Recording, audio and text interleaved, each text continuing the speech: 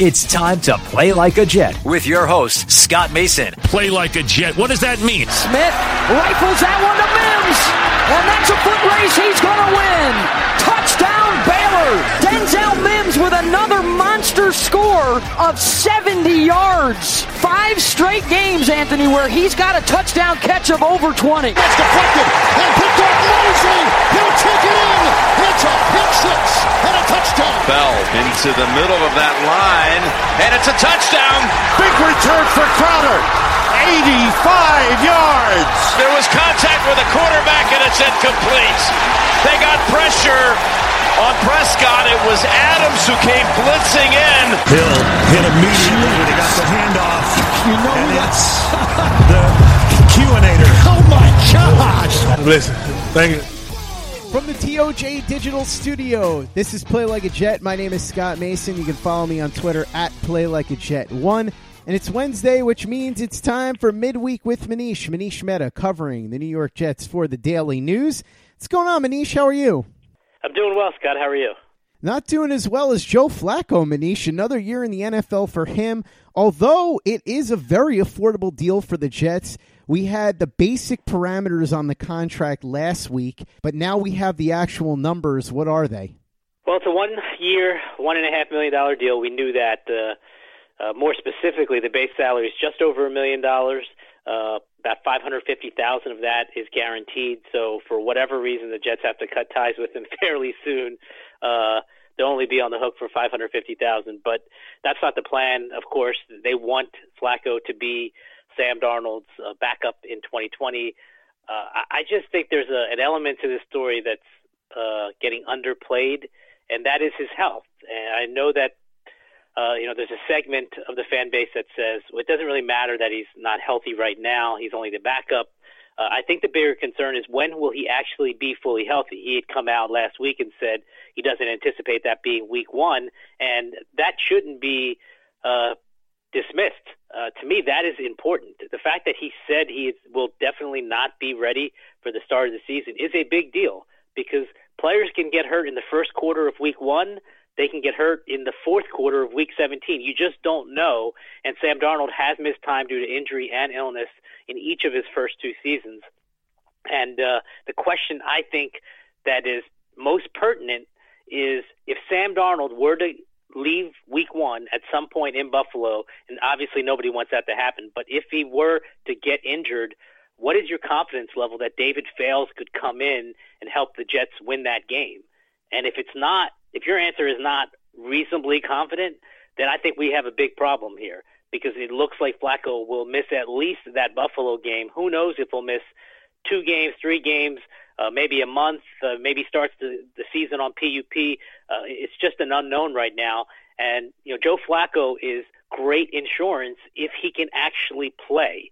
If he is not healthy, he does good. I know that there's a mentorship angle to it. I think if you look at Joe Flacco's history, he has in the past been resistant to assuming that role, whether it was 2 years ago in Baltimore with Lamar Jackson, or last year in Denver with Drew Lock. Now, I do believe him when he says he's at a position and a stage in his career where he's okay with being a mentor, but he does have designs on being a starting quarterback moving forward beyond 2020. That's not to say he's not going to help Sam Darnold. I think he will absolutely help Sam Darnold, but that's not the reason that he is here. In his mind, he's here to kind of rehabilitate himself from a physical standpoint and then get back out on the market next year to perhaps find a place to be a starting quarterback, even at his advanced stage. I don't know how reasonable that is, but that's clearly his mindset. But all of that being said, the most important question that Jets and the Jets fans need to know is when can they actually count on him if he's needed. And again, we don't know if or when he'll be needed. He could be needed 5 minutes into the season. But it's clear right now, at least, that he's not going to be available in Buffalo. And again, I think that's fairly significant.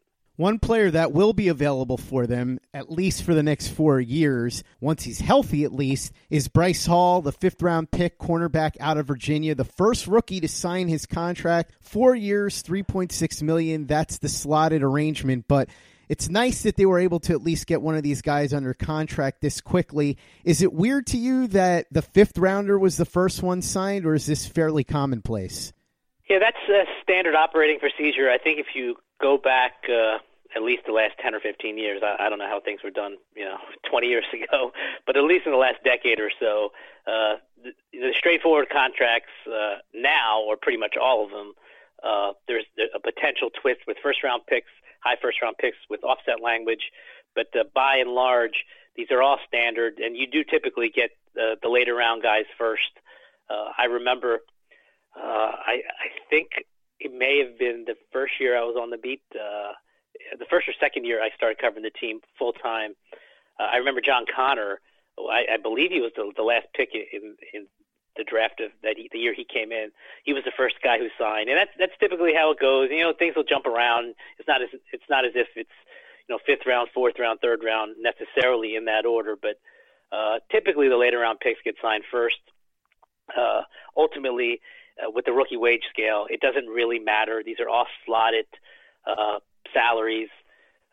Bryce Hall is getting a 4-year, $3.6 million deal. I can tell you the numbers for every other player in this draft class. For example, when Mekhi Becton signs his deal, it's going to be a 4-year, about $18.5 million deal with about $11 million in signing bonus. His salary cap charge is going to be around $3.3 to $3.4 million. There's a 5th-year option. Denzel Mims is going to sign a 4-year deal for about $5.4 million, $1.5 million signing bonus. You even go down to Braden Mann. When he signs his deal, it's going to be a 4-year, $3.5 million deal, somewhere in that neighborhood. His signing bonus is going to be about $177,000. So these numbers are already known. So the fact that Bryce Hall was the first guy to sign, I would anticipate in the coming days, coming weeks, that everybody else will get signed. There's not much mystery. There's no time for holdouts. It's extremely rare. It's not as if we're talking about the Darrelle Revis days. If you remembered, Revis was actually holding out for an extra year and signed, I think, a 6-year contract, and I think that negotiation lasted about a month. So you don't get those, that kind of heavy lifting in negotiations anymore. It's pretty straightforward, rather routine. So Bryce Hall's the first guy. And, eventually we'll see the rest of these guys. James Morgan, for example, is going to sign a 4-year, $4 million deal, about $715,000 signing bonus. So we already know the numbers. It's just a matter of when they put, pen to paper. We know how the rookies are going to impact the cap, and now we know how Tremaine Johnson will as well. He's finally off the books, but the way it's arranged, we now know exactly how it's going to work cap-wise for the Jets. So once you factor in the rookie pool that you were just talking about, which we can discuss in full, even without these guys signed, because as you said, they're slotted, and what happened with Tremaine Johnson, where do the Jets stand cap-wise at the moment? Well, the Jets have $25.2 million in the salary cap space officially. It's on the Players Association website. That's the official number. They got an additional $11 million to get to that $25 million mark because the Jets had designated Tremaine Johnson as a post-June 1 cut. So, in essence, what that means is that Tremaine Johnson will count $4 million against this year's cap. The downside is that he's going to count $8 million against the 2021 cap. You could have absorbed all of that money if he was designated as a cut when the new league year began, but the Jets opted to spread out the money, so there's less of a cap hit this year, more of a cap hit next year. Now, in hindsight, perhaps that wasn't the smartest decision, only because next year's cap is going to be a flat cap where there's going to be less money. The cap's going to drop because of what's going on, because of reduced revenues that teams are going to have. The Jets probably couldn't foresee that necessarily when they decided to make Tremaine Johnson a post-June 1 cut. I also think, and I've discussed this really all off season, an important thread to all of this is the Jets' desire this offseason not to spend a lot of cash. So, the idea of spreading out the money, in theory, could hurt the team next year because the cap, again, is not going to jump. It's either going to stay flat or take a dip, and you don't want $8 million of that cap to be taken up by Tremaine Johnson, who's not around. But that's a decision that the team's made. So the Jets have that $25 million or so in salary cap space. About $10 million of the remaining $25 million will be allotted to the rookie draft class. There's some nuance in there, but just for a discussion standpoint, let's just call it $10 million. So we're essentially talking about $15 million, give or take a little bit in amount that they have available.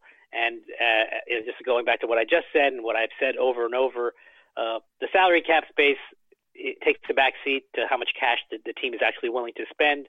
So when we're talking about potential future free agent signings over the next couple months, the names that we've discussed multiple times, Logan Ryan, who I said a few weeks back, I said that the Jets believe that Logan Ryan will be on their team in 2020. A guy like Larry Warford, I know there's a segment of the fan base that wants him as well. I'm not sure if that's going to happen. I'm not saying it's not. I'm not sure if that's going to happen. The bottom line is the Jets have ample cap space even now, whether it's $13, $14, $15 million, whatever it is. That's not the issue. It's just a matter of whether the team is going to be willing to fork over $7, $8, $9, $10 million to one or two players over the next several months. There's actually some complexity even within that. But in terms of what actually matters is how much cash is ownership willing to spend on anyone if they are going to bring in somebody else who's still on the market. While sports can bring us so much joy, it can also bring us a lot of unwanted stress, and that stress can make it difficult to concentrate, relax, and get decent sleep. Sunday Scaries was launched in 2017 by two best friends and business partners, Bo Schmidt and Mike Sill. They operated a full-service bar with 50 employees and were always exhausted. They tried all kinds of products, but they didn't work. Then they started experimenting with CBD. They loved the effects and regained control of their days and nights, but they wanted better CBD products. So what they did for themselves was specially formulate CBD gummies with vitamins D3 and B12 that were super consumable, easy to take on the go, and effective. Long story short, their specially formulated CBD products and vitamins helped relieve the overwhelming angst they felt on a daily basis. So in July 2017, they named the company Sunday Scaries and began sharing their products with friends and launched their online store at sundayscaries.com. With tens of thousands of customers, monthly subscribers, and a 100% money-back guarantee, Sunday Scaries has always been on a mission to transform a worrisome nation into a chill one. And right now, we have a bonus for you. Get 25% off all products at sundayscaries.com when you use the code OVERTIME. Again, 25% off all products at sundayscaries.com when you use the code OVERTIME. Hey guys, this is Greg Peterson, host of the podcast Hoopin' with Hoops. Despite the fact that college basketball is in the offseason, it's never too early to get a jump start on taking a look at these teams because there is now 357 of them for the upcoming 2020-2021 college basketball season. I'm going to give you guys a deep dive on every last one of them, keep up with all the transfers in college basketball, and so much more. You are able to subscribe to Hoopin' with Hoops on Apple Podcasts, Google Play, Spotify, Stitcher, TuneIn, or wherever you get your podcasts. Hey guys, Greg Peterson here with the Baseball Betting Podcast. As we know, the MLB season is back in our lives. It's going to be a 60-game sprint unlike anything that we've ever seen before, and I'm going to be giving you picks every single day, 7 days a week with Major League Baseball. We're also going to be keeping up with the KBO as well. If you like baseball and you like being able to make some money, subscribe to the Baseball Betting Podcast with Greg Peterson on Apple Podcasts, Google Play, Spotify, Stitcher, TuneIn, or wherever you get your podcasts. Play like a Jet. Play like a Jet. Some happy news in Jets land this week, Manish, as Joe Namath, the legend, the man of the guaranteed Super Bowl victory, turned 77 years old. If you don't know how much Joe Namath means to the Jets franchise and why, I suggest you do a Google search because we could do episodes upon episodes on that. But I was curious, Manish, on this occasion, if you had any interesting Joe Namath stories to share, because I know that Joe Namath is still around quite a bit. He shows up at camp. He shows up around the team, and I'm sure that you've dealt with him plenty. So I thought that there might be some entertaining stories that you could tell us.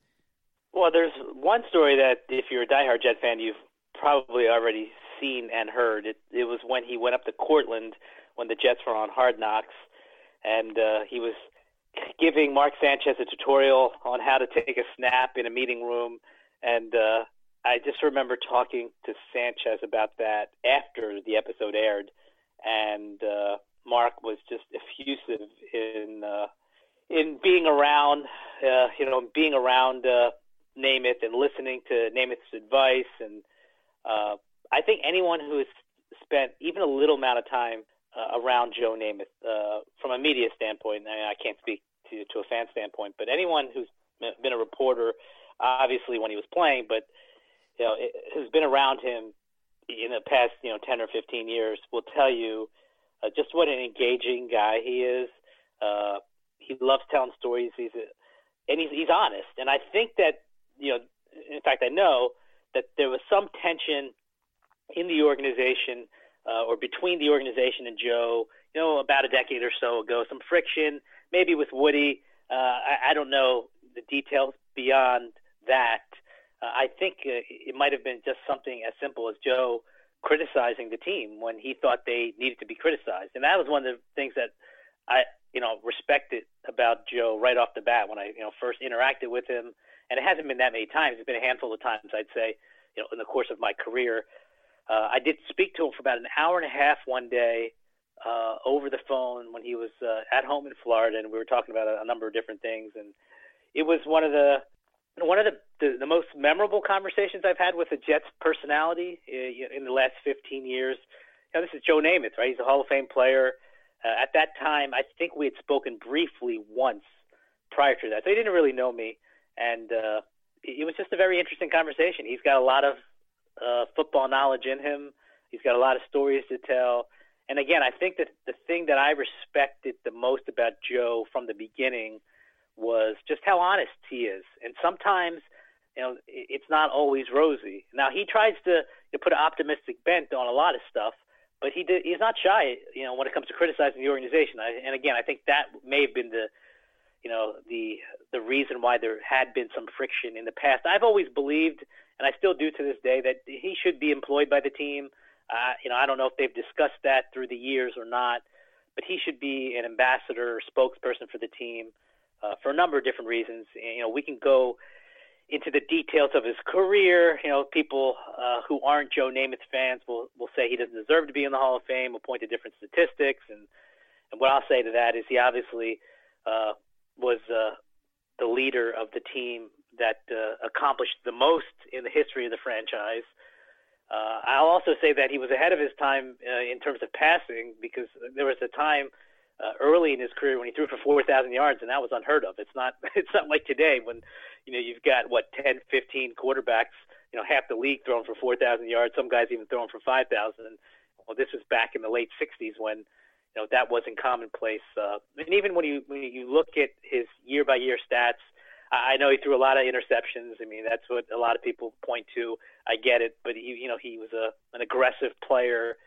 And again, when he was healthy and younger, he was maybe ahead of his time in terms of trying to push the envelope through the air. And I've done enough reading and watched enough documentaries and TV stories to get a pretty good handle on just how important he was to the franchise, how important he was clearly to the AFL, and what he has meant to this organization. And like I said, it hasn't always been peaches and cream with the Jets and Joe Namath, but the fact that he's frank and he's real, that always resonates with me, and I think it resonates frankly with a lot of people. And one of the most underplayed things, I know I'm rambling here, but one of the most underplayed parts of the Joe Namath storyline, probably, I don't even know if it makes the top 100, but something that I clearly remember as a kid growing up was his guest appearance on the Brady Bunch, one of my favorite episodes.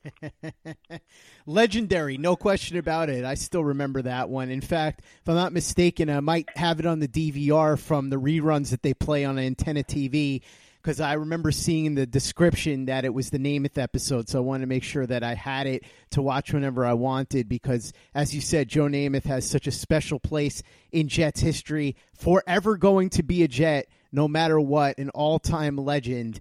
another all-time legend that the Jets had in their midst for many, many years, who's not technically under their employ anymore, but still shows up quite a bit to be around the team and is a goodwill ambassador of sorts unofficially, is my good friend Connie Carberg, who also is celebrating a birthday. First female scout in the NFL. She shares a birthday with Joe Namath. Connie is absolutely one of the best people on earth. She knows and loves her football like nobody's business, and she's done so much for the progress of women in professional sports. So I just wanted to throw that out there.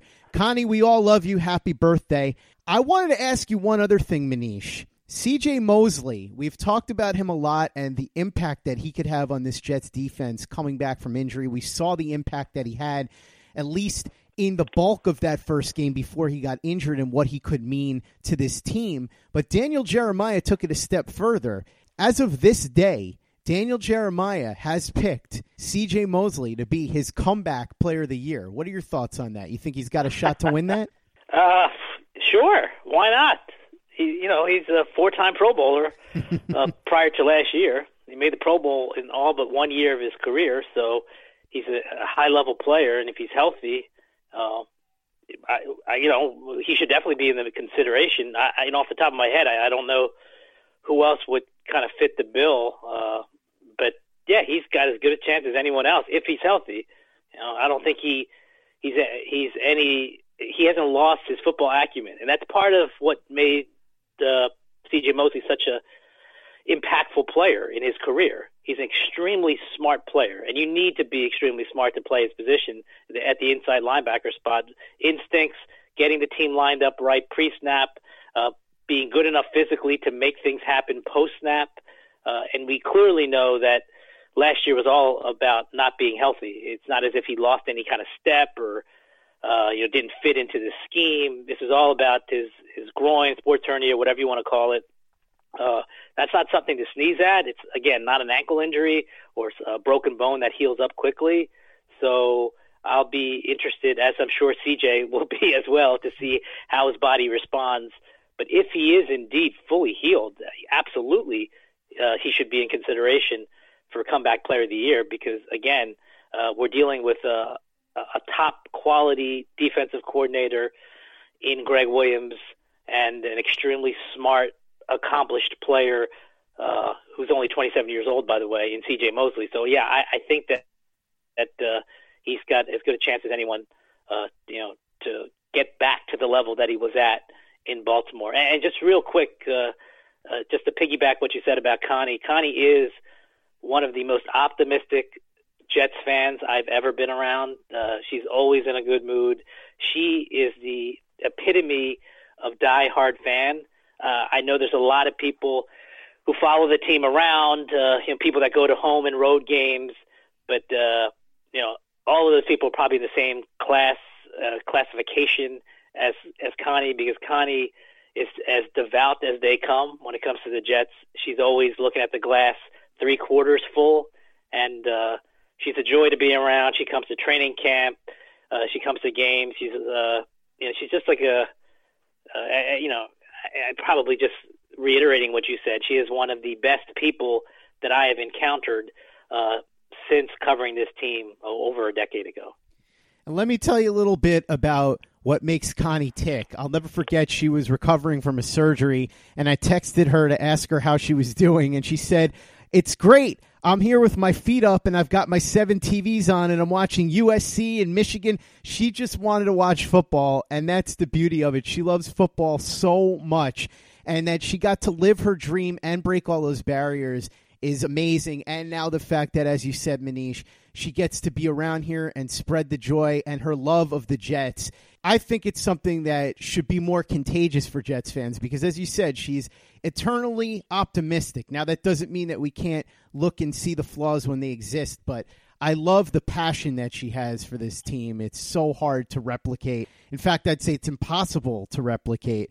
and it's really authentic as well. Last order of business, Manish, I wanted to talk about Frank Gore a little bit. Jets beat legend Randy Lang, who now works for the Jets, had the opportunity to catch up with Frank Gore, and I thought this was interesting. He said all the right things, if nothing else. He said that Gase called him and said, I want you to come in here and just be that guy that you've always been, the guy that is first in the building and last to leave, the one who sets the example for the younger players, works his butt off. And Gore said he was happy to be that guy, said he's looking forward to working with Le'Veon Bell and understands that he's a complimentary back, or really, I guess, second fiddle or third fiddle, because he also talked about tutoring the young running back, LaMichael Pirine. And then I thought this was especially interesting, Manish. He said that he was debating whether or not he should come back for this season, whether he had it in him. And he said his son, Frank Jr., is the one that he consulted. And he said, what do you think? And his son said, Dad, I think you got one more season left in you. And that's when he decided to come to the Jets. So I think that it's still a bit of a confusing signing, but if nothing else, the Jets are getting exactly what has been advertised. A guy who's older, not at the peak of his powers, but somebody who's going to come in here, set a great example, and be an exemplary teammate and leader. It seems like that's really what they're looking for, and anything beyond that would be a bit of a bonus. Well, I think the Frank Gore discussion is multi-layered.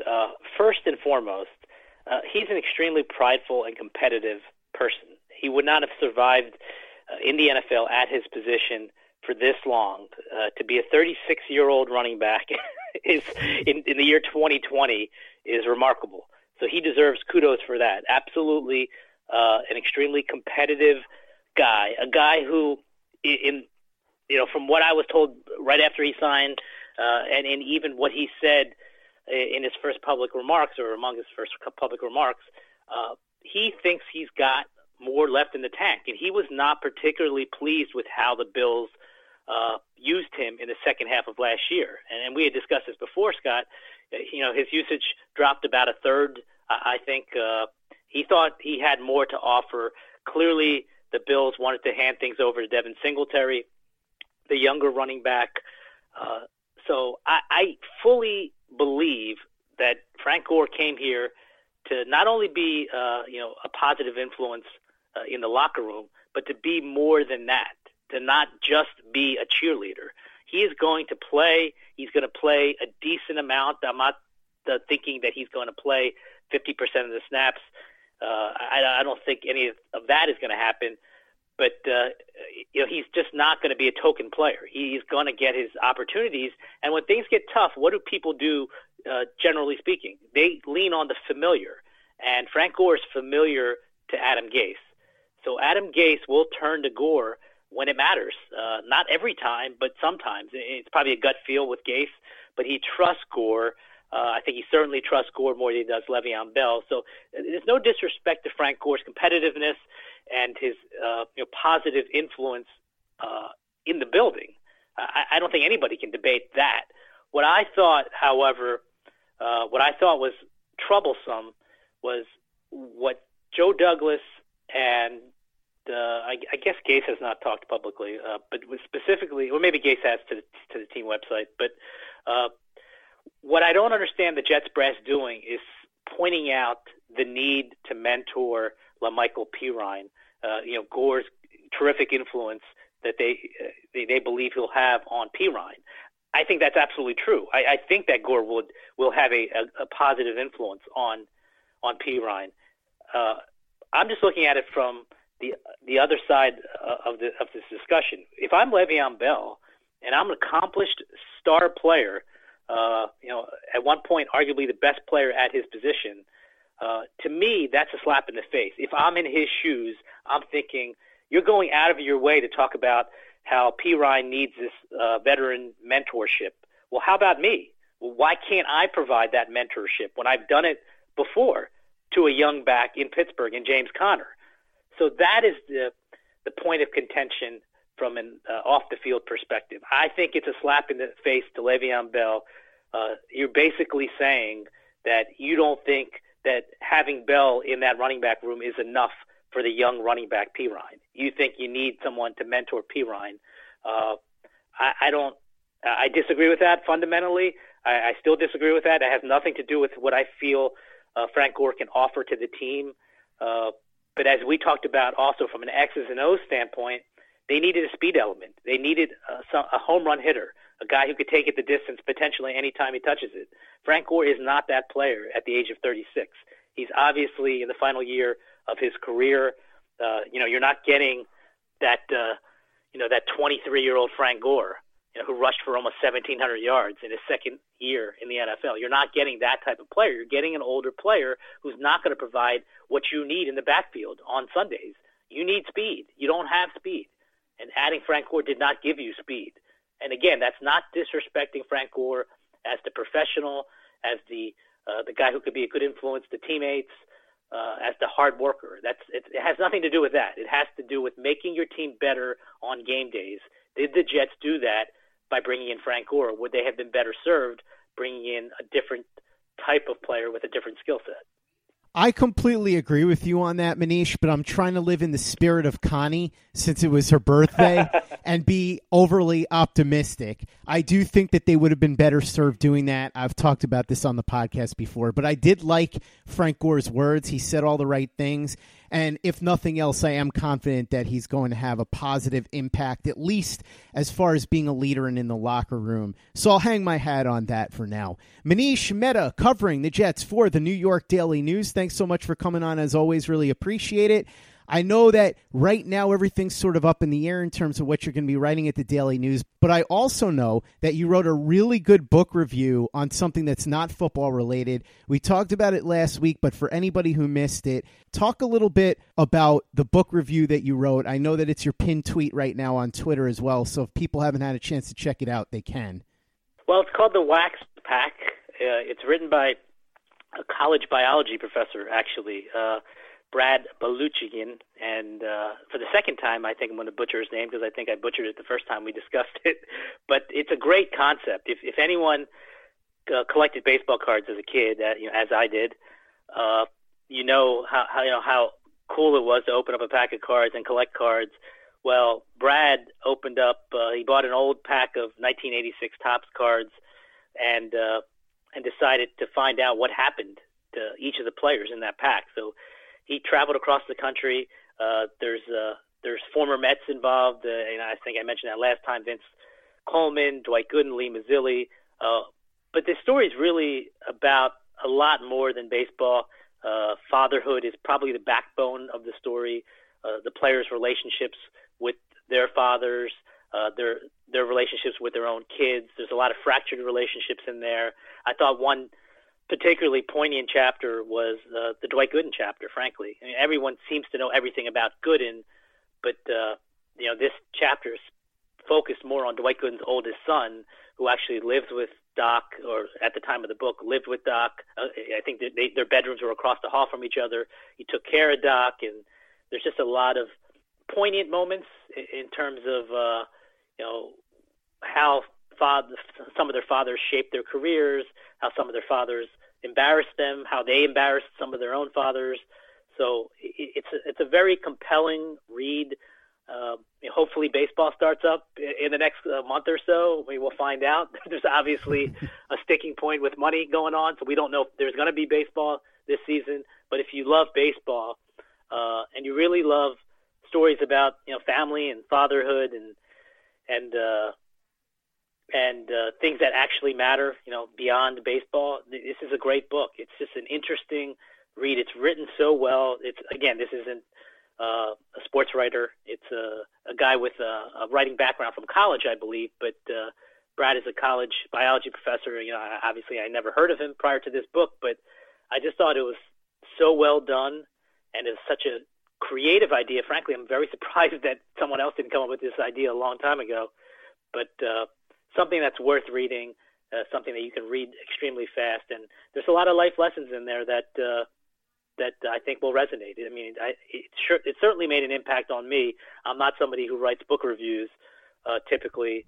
I love to read, and I read a lot, but I don't, go to my editors typically and say, look, I really want to write a review on this because I want to share with people, just how good this book was and why it was good. So if people get an opportunity, it's a great Father's Day gift. But even if you don't do that, read it for yourself. It's I think you'll learn a lot and maybe see a lot, of similarities in your own life from what this author uncovered in these former players.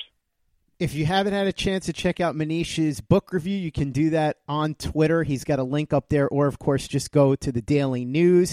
If you haven't given us a 5-star review on iTunes yet, if you could go ahead and do that for us, we'd really appreciate it. Easy way to help out the show if you like what we're doing. Doesn't take you much time, doesn't cost you any money, but it goes a long way to help us out. So if you could do that for us, we would be quite grateful. And for the latest and greatest in New York Jets podcasts, you know where to go. That's Turn on the Jets Digital and turnonthejets.com.